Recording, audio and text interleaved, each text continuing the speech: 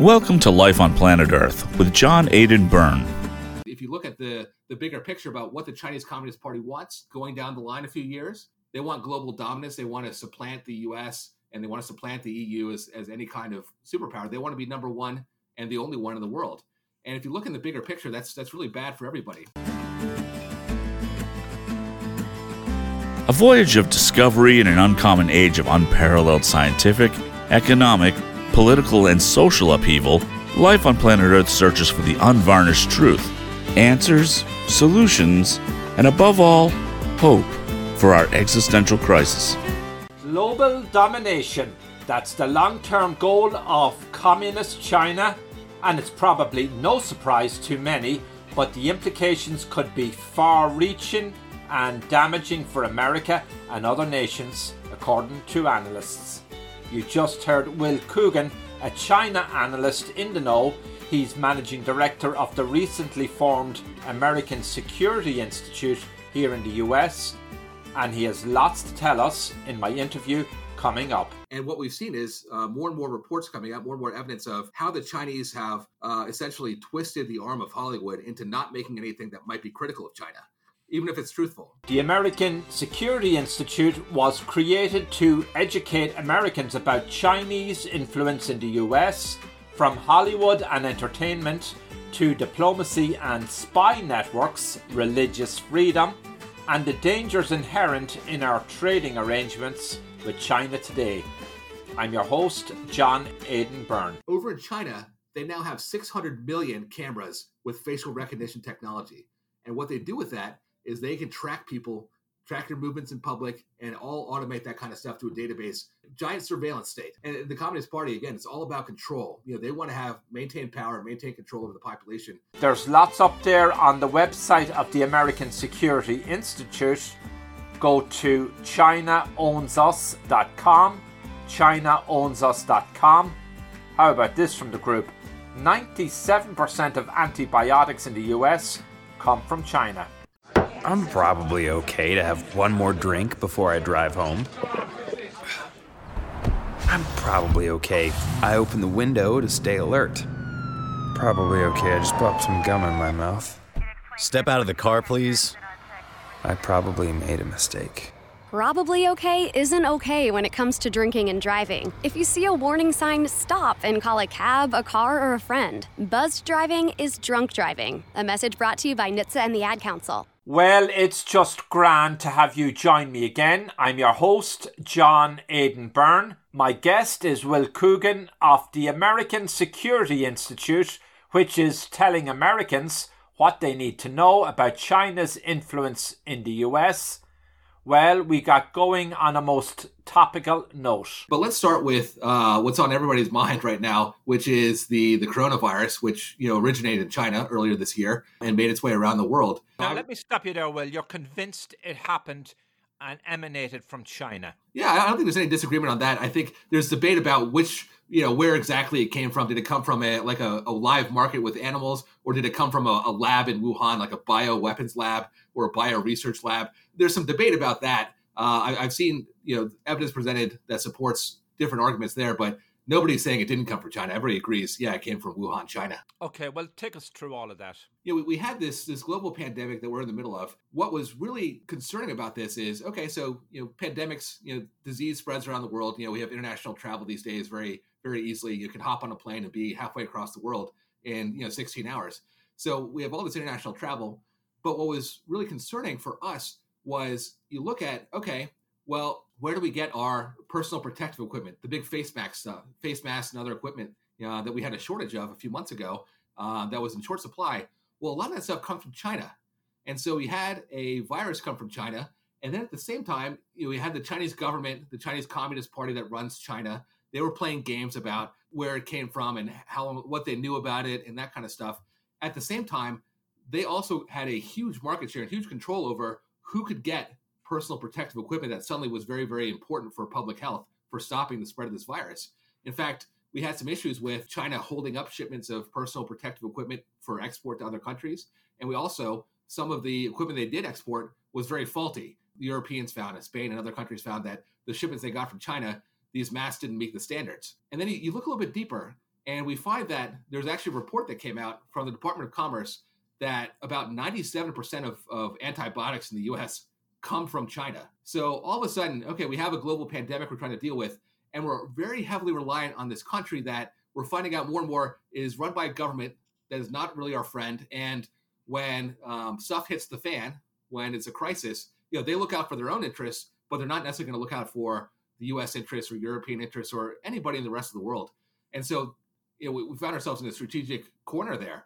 It said, hey, wait a second, we're trying to battle this pandemic and protect people, protect our own citizens, but we're relying on these supply chains that are in China, and we have no control over that stuff. The Chinese Communist Party does. And if you look at the bigger picture about what the Chinese Communist Party wants, going down the line a few years, they want global dominance. They want to supplant the U.S. and they want to supplant the EU as any kind of superpower. They want to be number one and the only one in the world. And if you look in the bigger picture, that's really bad for everybody. People started saying, hey, let's start looking at how we take some of these supply chains back from China. And then you start looking at, from there, you go out and you look at, well, where else, are we overly reliant on China for stuff? And, we're not talking about, the manufacture of toy cars or squirt guns. I don't think that's not really a national security threat if that kind of stuff is made in China. If they stopped exporting that stuff tomorrow, it wouldn't really affect anybody here. But there are other things that we are very heavily reliant on China for on the supply side. One big one, it would be rare earth minerals. And so these are minerals that make our smartphones function, electric cars, lithium batteries. It's these minerals that are very rare, they're rare in the name. So they're not very common. It's not like iron or something that, everybody can mine around the world. But this is stuff that's very vital to not just our modern technology as consumers, but also our defense technology as well. They make the microchips function in our military equipment. And so again, 80%, we found 80% of our imports of these rare earth minerals was coming from China. And we produce very, very little, almost nothing here in the United States. So again, we're very reliant on China for this very important equipment.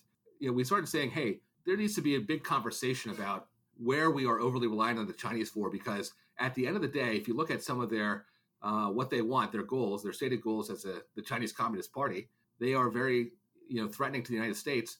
And we don't want to be at their mercy. And right now we kind of are. Well, don't we have trade deals with China? Don't we have a certain element of diplomacy going on, a certain amount of friendly exchanges? Chinese invest in America, open businesses here, some get visas.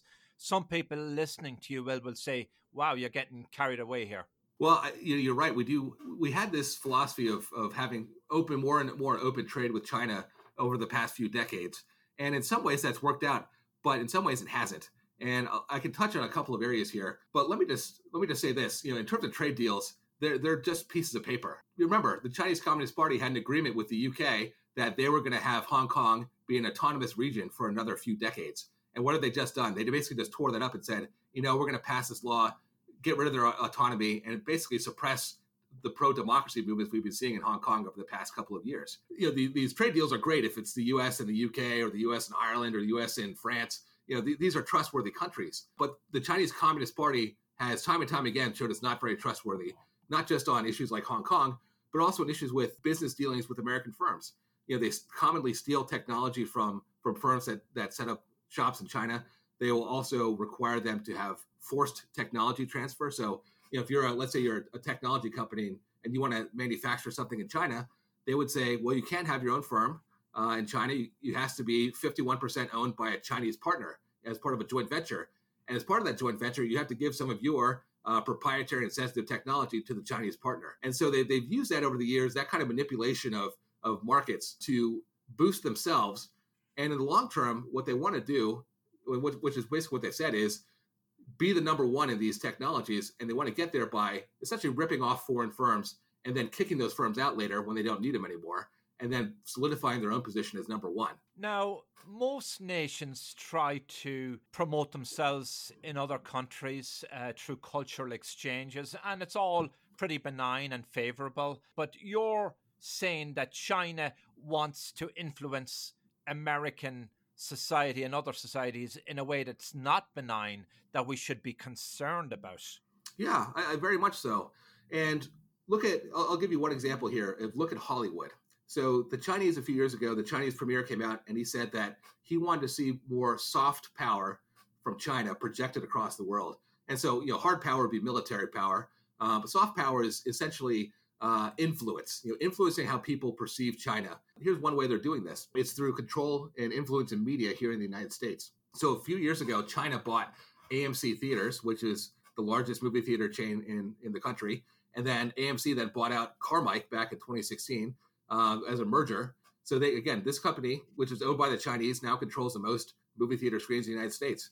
And the Chinese also bought a production company, Legendary Entertainment, big multi-billion-dollar production company in Hollywood. And what we've seen is more and more reports coming out, more and more evidence of how the Chinese have essentially twisted the arm of Hollywood into not making anything that might be critical of China, even if it's truthful. So I'll give you a couple of examples. Richard Gere is a very famous actor. I imagine you're familiar with him from a lot of movies, yes. Pretty Woman and so forth. Well, he basically has been blacklisted in Hollywood, and he said it's because he made a movie back in the 90s, Red Corner, that had a plot line very critical of the Chinese Communist Party, about how some people in the party had set him up for a murder, and that he was, the plot of the movie is he's able to figure it out and eventually be exonerated. So that alone, again, the Chinese said, if you're involved in this kind of movie, if you're an actor, producer, director, they have a blacklist of this stuff. Now here's how they kind of enforce this. American companies, obviously they produce movies for American audiences, but they really want to access the Chinese market. The Chinese market is now just as big for theater goers as it is in America. But in order to access the Chinese market, the Chinese government has control over that. They have a film bureau, a government film bureau that censors films and picks and chooses which films it will let in every year. Now, only about 34 films from foreigners are allowed to be screened in China every year in the big box office. And so that automatically makes it very competitive. And so what all these movie companies in America are afraid to do is do anything that might offend the Chinese because, for them, their bottom line's at stake. A lot of their profit might be at stake if they can't access this. And so what you're seeing is films engage in self-censorship. And this is according to people in Hollywood. They engage in self-censorship to avoid offending the Chinese. Another example might be Top Gun.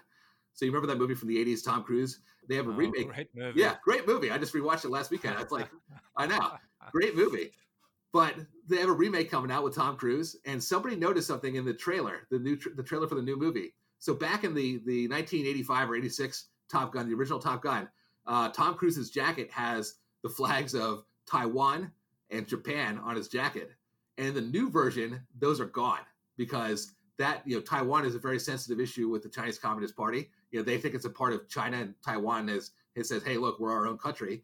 And Japan, of course, they have a bit of history going back to World War II. They're not very friendly in the Chinese Communist Party's eyes. Again, even little things like that. And they've been reshooting movies. They've recut scripts. The Red Dawn remake that came out about 8 years ago originally had the Chinese People's Liberation Army invading the United States. Well, China didn't like that, so they rewrote the entire movie to make it North Korea invading the United States.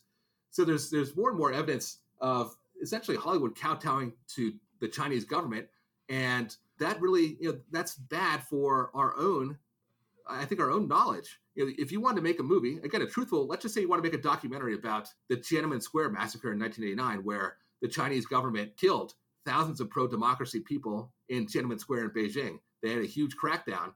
You're not going to get that movie made through any kind of mainstream film studio in Hollywood. They'd just be too afraid because they would immediately get blacklisted.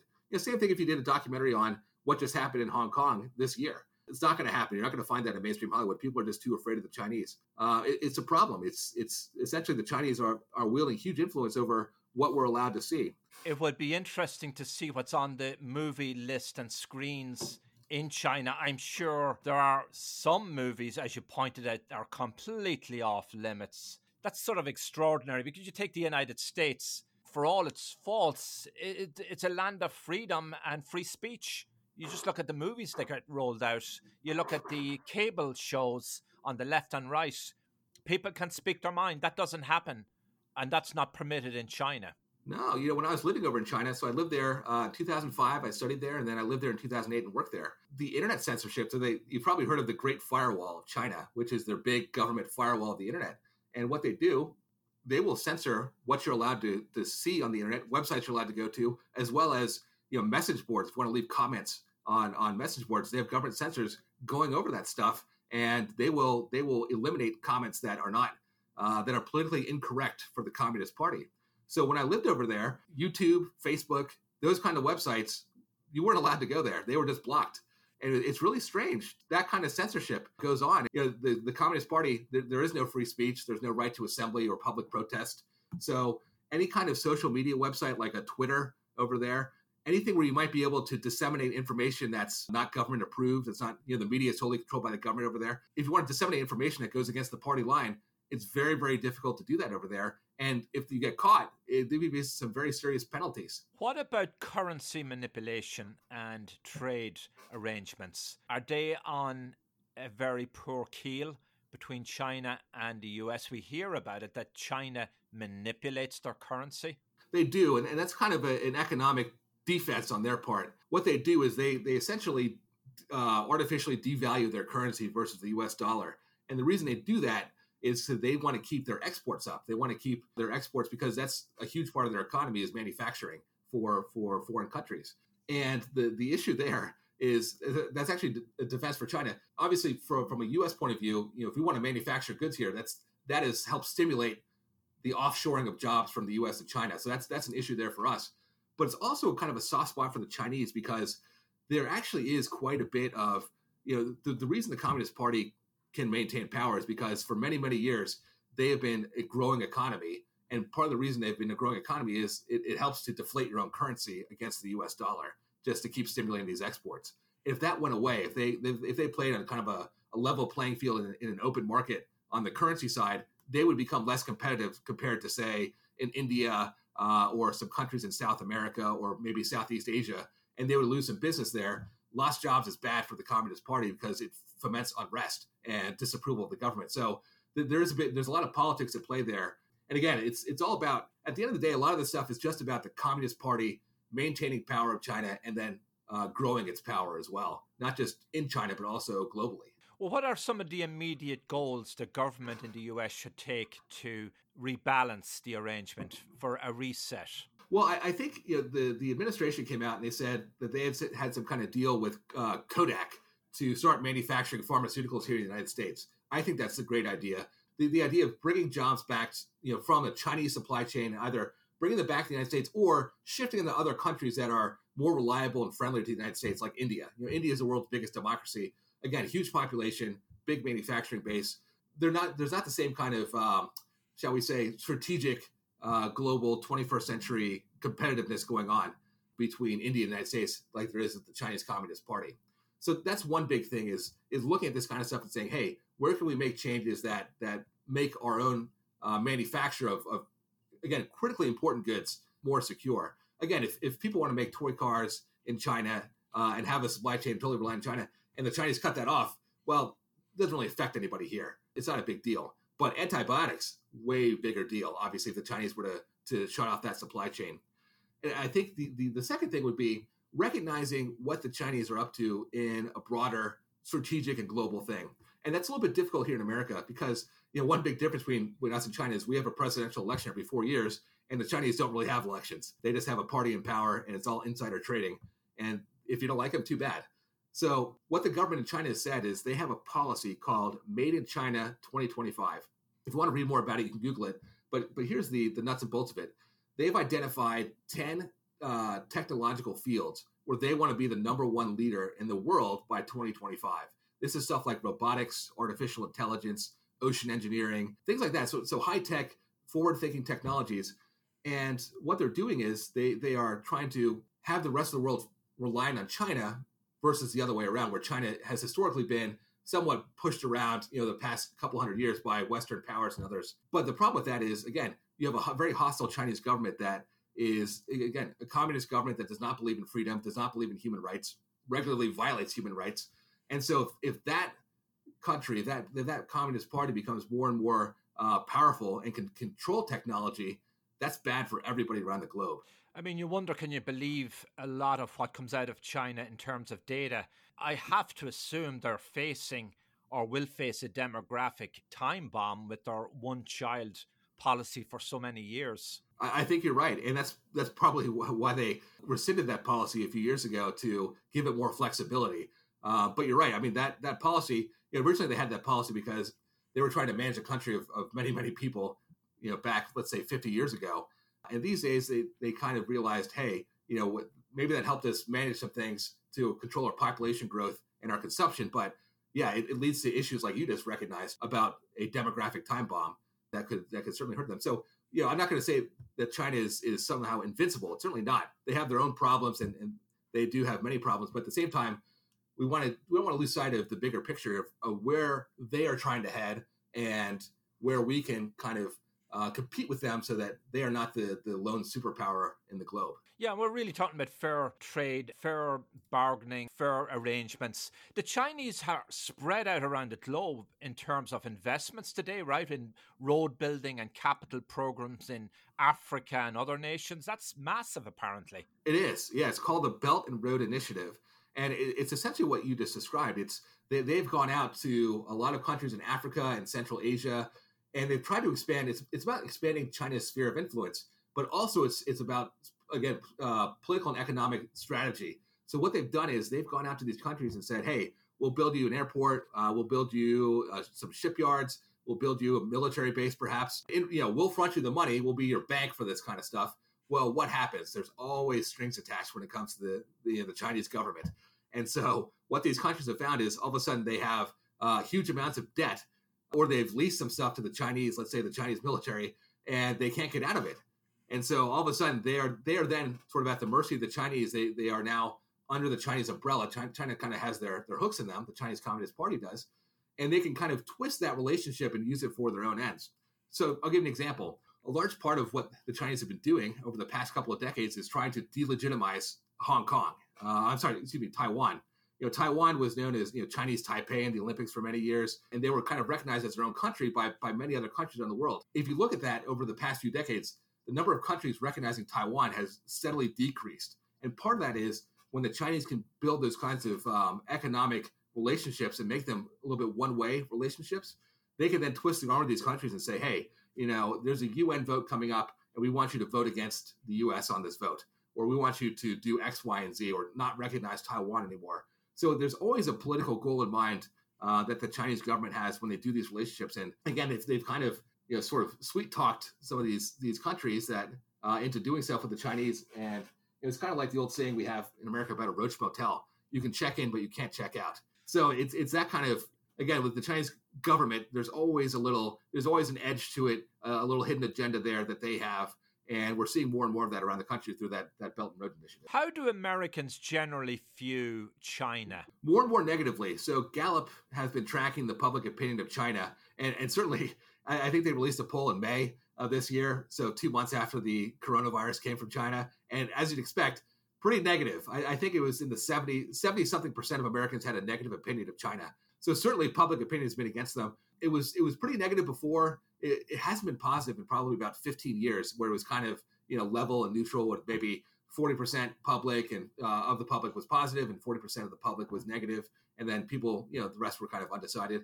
There's been a lot of reporting in Western media about some of the human rights abuses that have been going on in recent years, not just in Hong Kong, but recently we've seen in northwestern China, in Xinjiang province with the Uyghurs.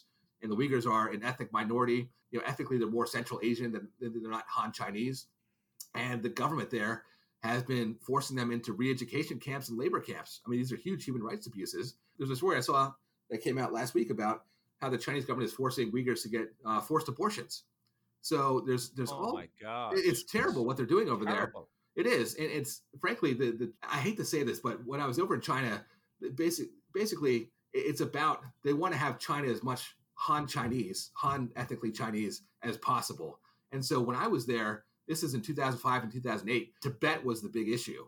And it's still an issue today. Xinjiang is certainly a bigger issue on the front burner. But back then, what the government was doing, and this is under a different president, Hu Jintao, they were basically paying Han Chinese to move into Tibet. And the idea was to dilute the local population by moving Chinese people in there. It would dilute the amount of ethnically Tibetan people there, and therefore they couldn't organize as well. They couldn't protest as well. Strange to think about. We don't have those kind of policies in America or in It's Europe. amazing. There's not more international outrage. Yeah, it is. But again, it's all about censorship of media. When I was there, you couldn't go to Tibet. You had to get essentially a special stamp on your passport, special permission to go to Tibet if you wanted to visit there. And of course, they were very, very sensitive about that. because they have their own policy and they don't want people to know about it. They view Tibet as an integral part of China historically, and they don't want the idea of a Tibet country on its own, just like they don't want the idea of a Xinjiang country on its own. That's their point of view, that's their policy, and they will do some very, I would say, evil things to try to get there, things that would appall people. So there's not much religious freedom in China. We know the Catholic Church has a sort of an underground church. It does. When I was in China, there were government-sanctioned churches, and then there were underground churches. And I visited some of the government-sanctioned ones, and they had sort of an English language mass when I was in Beijing at one of these churches. And it's all about the subtle differences. So here's an example. So I went to mass at a church in Beijing.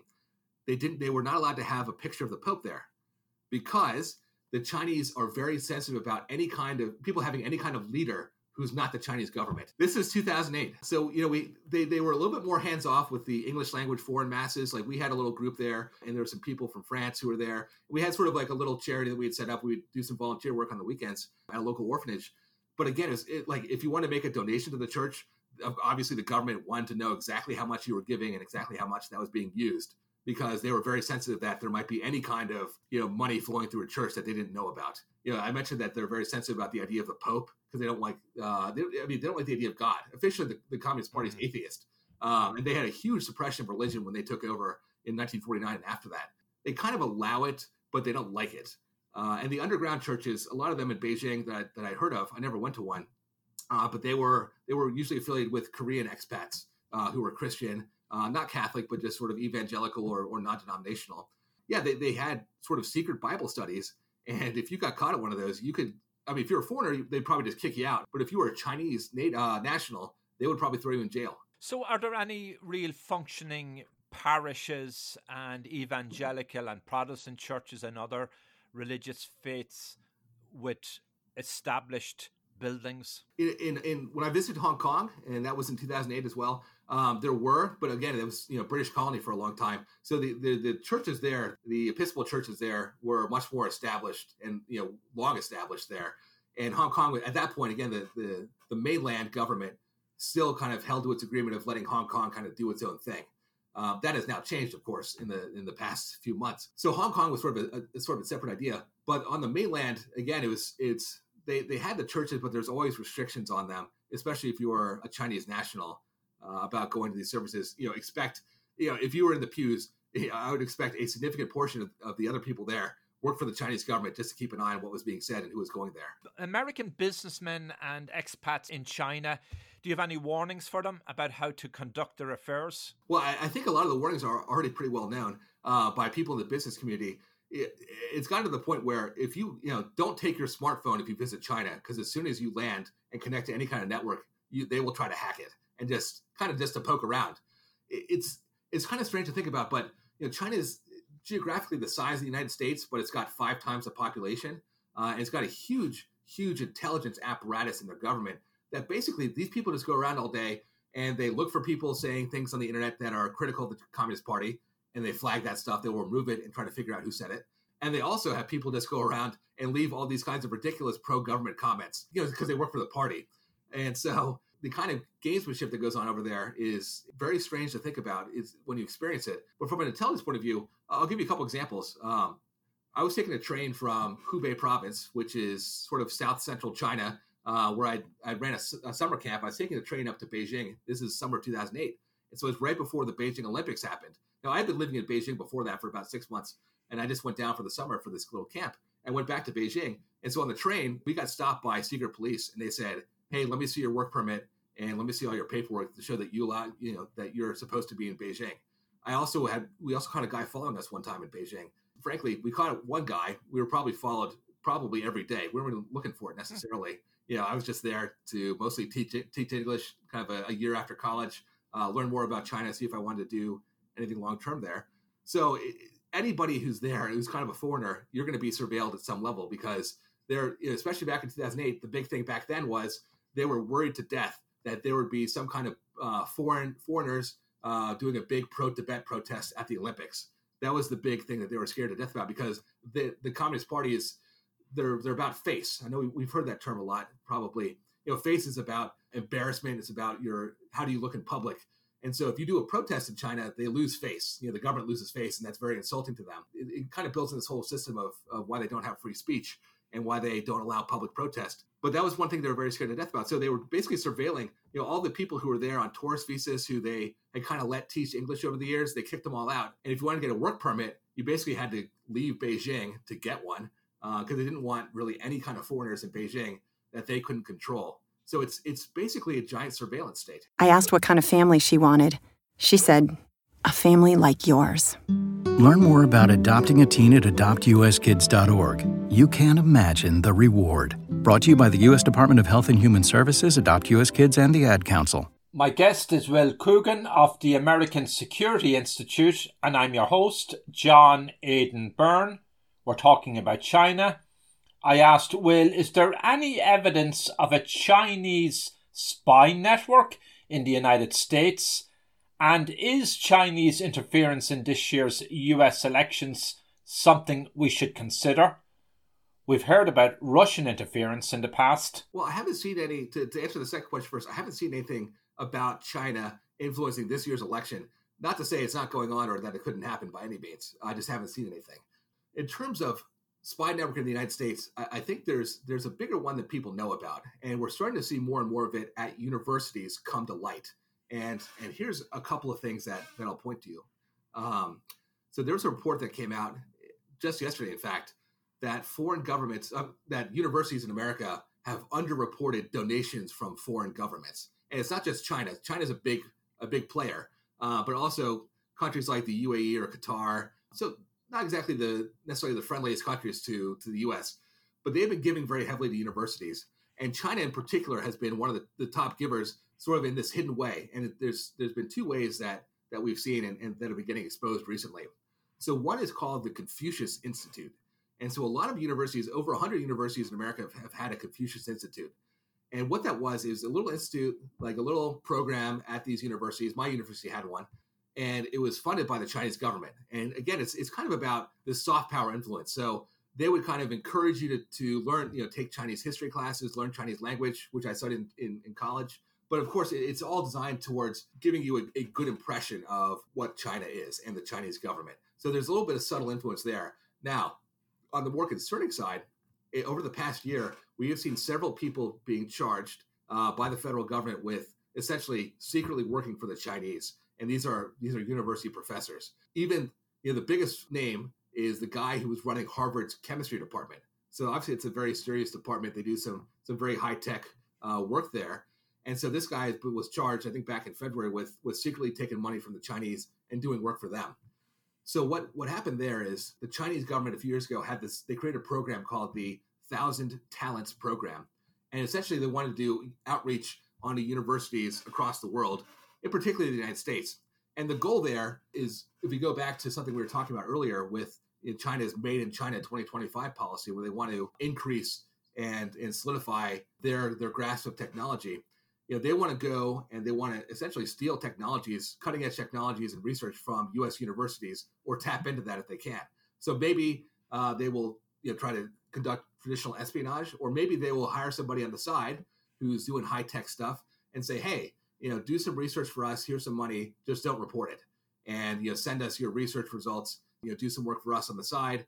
Just don't tell anybody. I think now a half dozen people that I've seen in the U.S., Harvard, there's, I think one or two guys in Arkansas have been charged with secretly working for the Chinese. So this is ongoing stuff. I think I just saw the latest indictment a couple of weeks ago.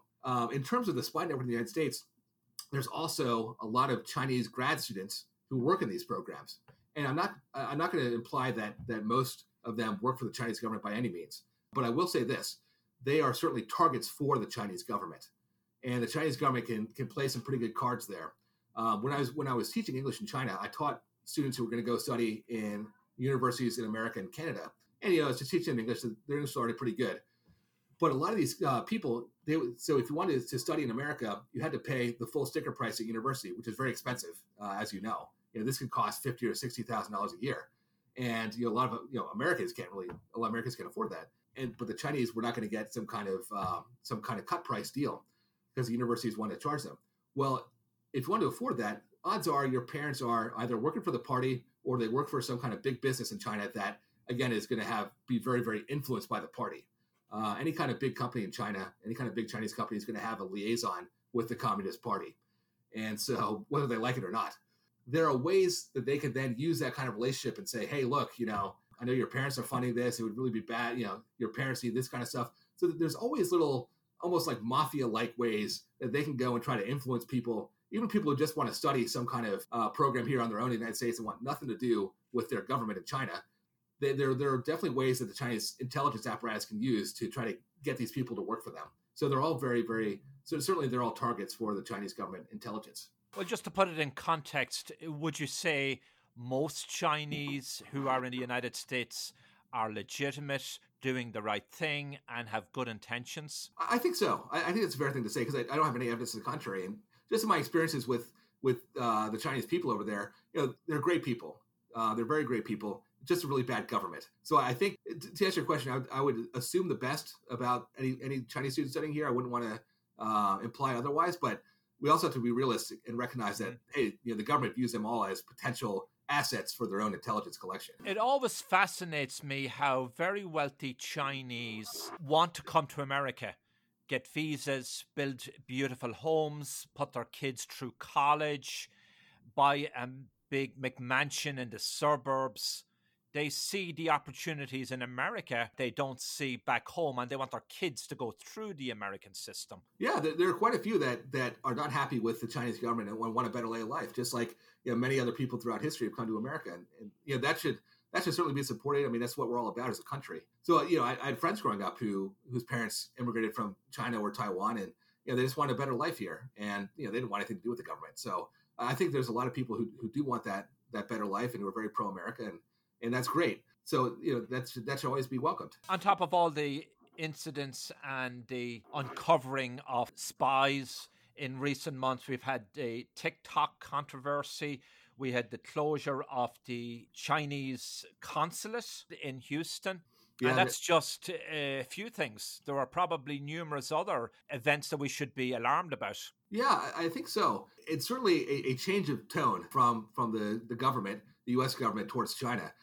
For a long time, there was kind of the general feeling of Washington, D.C., it was not one party or the other, but the general feeling was, okay, if we let China into some of these international institutions and kind of give them a seat at the table, that kind of will help open up their economy, and that in turn will help open up and liberalize some of their political system. That was kind of the general hope and thought process. And so, that's, China got let into the World Trade Organization back in 2001. But here's the thing that I think people are realizing now is China, is not some small little country like Paraguay. This is a big, big country. And so essentially they've got more leverage than some of these international institutions have against China. So they've essentially come to the party, drank all the booze and left. That kind of vibe where they are not being a very good guest in some of these institutions. And they're just trying to use it for their own gain for the Communist Party. And again, that's not, I think we're finding that the goals of the Communist Party are just incompatible with the goals of other countries in the world who support democracy and freedom. What's at stake in the coming presidential election this year? Both parties seem to have different approaches on how they deal with China. President Trump has been very strong in condemning some of these Chinese practices, and he's not slow to describe it as the China virus. That's certainly he is not shying away from being very, very confrontational with the Chinese. It's interesting because nobody's really pushed back against China for many years. So when he started doing it, I think a lot of people said, oh, this is kind of a breath of fresh air. Now, I'll clarify one thing. We're a nonprofit, so we cannot endorse any candidate. I will provide a little bit of analysis on the policies. So certainly this administration has been much tougher than Obama or Bush has been with China. A lot of the problems I talk about with China about stealing technology and so forth, they've been going on for years. I mean, they were talking about this stuff back when I was in college, back in 2004, before when I was preparing to go to China. It's always been known about, but nobody's really done anything about it. They've kind of, everybody's been kind of afraid. So that's been a change of pace under this administration for sure. Now, both candidates, obviously Trump says he's going to keep doing the same direction. And I've seen Joe Biden say the same thing, that he's going to be tough on China. If that's true, if both people will be tough on China, that's great. Because that's the kind of thinking we need going forward, is to not let these guys get away with stuff. Because the Communist Party will, if you give an inch, they'll take a mile. And again, their goals are very antithetical to the United States. And I think both parties have actually recognized that. Obviously, this being an election year, you have Republicans and Democrats warring on basically every single issue you could possibly think of. But for one, and that is the issue of China. So back in May and June, Congress passed a bill. It was a human rights bill about the abuses going on in Xinjiang province against the Uyghurs. And that was overwhelmingly passed. I think only one person voted against it in Congress. So all of Congress, far left to far right, agreed that this is bad and this needs to stop. And the bill, what it does is it imposes sanctions on Communist Party officials. So it's good. So that kind of bipartisanship is good. So certainly we're hopeful that however the election does go, that there will still be these policies that are really calling out the bad actors in China and being tough, whether they're cheating on technology and trade or they're doing human rights abuses. So you're also saying that we have to wake up to what China is up to. And if we don't, we could be walking into a financial and political disaster for America. Oh, totally. And again, the Chinese, we've seen some steps over the past few years where historically they said, hey, look, we're not really big on the hard power, on the military stuff, but they've started to do things that are very concerning to their neighbors in Asia. I'll give you one big example. So in the South China Sea, there's been a big dispute over who controls that territory. It's big for countries like the Philippines or Vietnam, big with their fishing industries and their shipping industries. The Chinese have actually gone out and built islands with the military in the middle of the sea, and then claimed the islands and said, this is now Chinese territory, as well as all the area around it. So they started to do stuff, expansionist stuff with the military. They've been somewhat aggressive with U.S. flights and our patrols in the area. So militarily, they're becoming more aggressive, which is very concerning. And again, if you think about the long-term goals, I'll give you one example about something I think people will find pretty scary about China. So here in the U.S., some companies, tech companies, have been working on facial recognition technology. And so we've got some pretty cool and benign applications of this. For example, if you have an iPhone, you can unlock your phone by showing your face to the camera. It'll kind of recognize your face and say, okay, this is the user, and it'll unlock. So that's kind of cool, right? Over in China, they now have 600 million cameras with facial recognition technology. And what they do with that is they can track people, track your movements in public, and all automate that kind of stuff to a database. Again, it's a giant surveillance state. And the Communist Party, again, it's all about control. They want to maintain power, maintain control over the population. So any kind of technology that we might create here for some kind of cool use or good use, you always got to think, is there some way that the Chinese government can twist that and use it in a very dystopian way? We're seeing more and more of that. So, we don't want to be reliant on China. We don't want a war with China by any means. Hopefully it never comes to that. But we also want to limit the amount of expansionism that China does, and certainly our reliance on China, because it's going to be a growing problem throughout the rest of the century. You lived in China. Are Chinese people happy people? Did they express quietly distrust of the government to you? Any of them say, I can't wait to get out of this police state? Well, I think generally they were very, very friendly. They're very, very welcoming to foreigners. And they were generally very happy. Things were, at the time, things were going very well with the economy. The city of Beijing was changing immensely, just the amount of investment that was coming in. So those were all very good things. And people were very optimistic about that. That being said, a lot of people, especially older people, were skeptical of the government. If you just talk to cab drivers, they'd be like, they would tell you stuff essentially like, yeah, I know the government's full of it, but you know what? I'm making more money than I was, so whatever. So right. Again, there's no democratic process. So even if they had an opinion, they were kind of like, whatever. Because there's circus no way. And bread. Yeah, they couldn't really exactly circus and bread. And so I'll give you another example from a class I was teaching that will tell you. I think hopefully and maybe frighten you a little bit. So I was teaching an English class, and this is outside of the university. So I had just sort of professionals in the workforce who were coming to this class just because they wanted to improve their English and maybe get a job with a foreign firm. And so the age ranges varied. So I had people as young as, let's say, 20, and then people who were as old as their mid to late 30s who were taking this class. And this is back in 2008. So we had a discussion at one point, and I didn't bring this up, but somebody brought this up. They brought up Tiananmen Square, the 1989 massacre of the pro-democracy force. And so you're not allowed to talk about this in China. And in fact, if you went on Google at the time and you went to Google Images and you search for Tiananmen Square, all the images were blocked. They were blocked out. You couldn't. They were all broken links. You couldn't see images of Tiananmen Square. That's the kind of censorship you would see on the internet. In fact, what people had to do if they wanted to talk about it, they had to refer to June 4th, which is the day it happened. So they would call it 6/4 because the government can't really censor the number 64 because it's used so commonly. And so they had to use coded language to talk about it called 6-4 for June 4th. And so in class, it was really scary because the people who were below the age of 25 at the time, they didn't really know what happened. The older people did. They would say Liu Si, for 6-4. And then people would they'd be like, oh yeah, I know about that. I know what really happened then. But the younger people didn't know. And it was really scary. The people who were around 20 years old, they didn't know about what actually happened. And so it tells you that this kind of government suppression of information and the truth can work. And that left me very sad because it's only getting worse over there in China, I think, in terms of government control and surveillance of what people are allowed to think.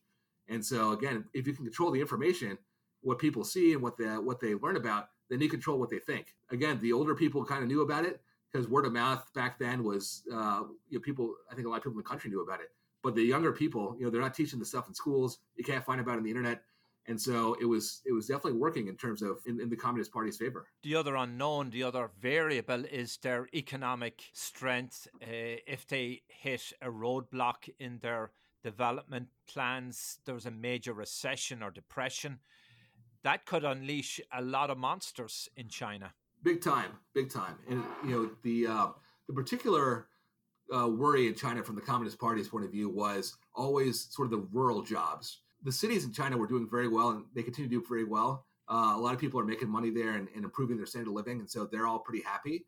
But the people in the rural areas were not seeing that same kind of growth.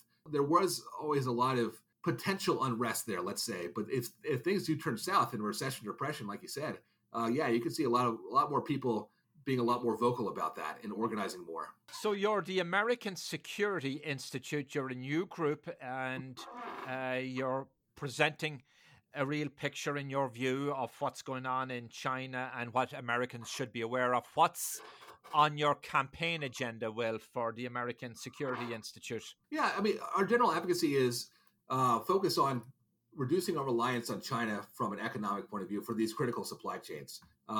So whether it's antibiotics, whether it's rare earth minerals, that's one big part of our advocacy is saying, hey, let's not rely on China for this stuff. Let's find other ways, whether it's bringing jobs back to the U.S. and manufacturing here and providing support for that, or shifting your supply chain to other countries that don't have the same problems as the Chinese Communist Party do. And secondly, it's to kind of alert Americans to how much Chinese influence there is in America, because you might see articles now and then of like, oh, this professor got arrested, or you might see an article about, oh, the Red Dawn remake got changed so that it's not the Chinese invading the U.S. But I think people don't really see the bigger picture. So we're trying to paint that picture for them and say, hey, when you put the piece of the puzzle together here, here's what's really going on. Oftentimes very quiet because that's how the Chinese government operates, but it's progressed very far in this country. And so we just want people to be aware of that. Well, I'm sure we'll be reading and seeing a lot about your group and yourself in the coming months, Will. It's just been a terrific pleasure talking to you. Fascinating. And I hope we get to do this again. Yeah, thank you. It's been a pleasure. You've been listening to Life on Planet Earth with John Aidan Byrne. To reach the host or learn about advertising or sponsorship opportunities, call 973-664-9460 in the U.S. or email burndesk@gmail.com. That's 973-664-9460 in the U.S. or email burndesk@gmail.com. 973-664-9460 in the U.S. or email burndesk@gmail.com.